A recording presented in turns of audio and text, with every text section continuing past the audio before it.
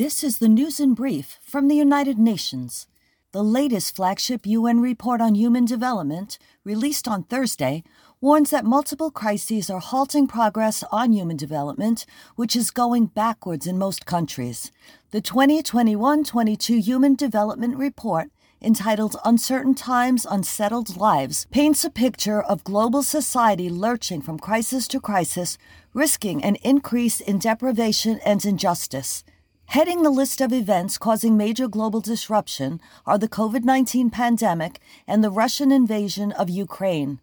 These have come on top of sweeping social and economic shifts, dangerous planetary changes, and massive increases in polarization.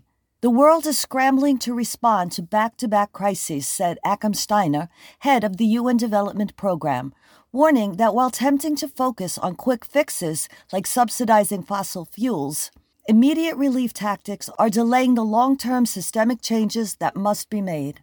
Moving to Africa, where women and girls make up most migrants in the Horn and east of the continent, 50.4%, a phenomenon and migration trend unique to the region. This is according to a new report by the International Organization for Migration's Regional Data Hub. The report, entitled A Region on the Move 2021, reveals that around 60% of the migrant population are refugees and asylum seekers. Most are women, as they are most likely to be forcibly displaced, while men are more likely to migrate irregularly in search of employment opportunities. Overall, 1 in 4 migrants on the African continent resides in the Horn of Africa and the region's east. In 2021, conflict and insecurity forcibly displaced 13.2 million people there, including 9.6 million internally displaced people, IDPs, and 3.6 million refugees and asylum seekers.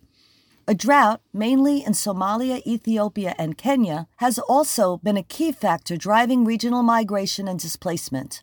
IOM raised the alarm over trafficking in people, identifying 3,000 regional cases over the last decade. Most were identified as being from Kenya, Uganda, and Ethiopia, 78% of whom were women and girls.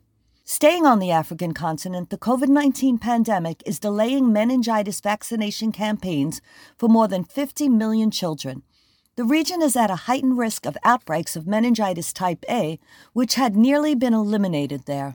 In a race against time, the UN Health Agency, WHO, and partners have launched a roadmap to stop bacterial meningitis outbreaks by 2030.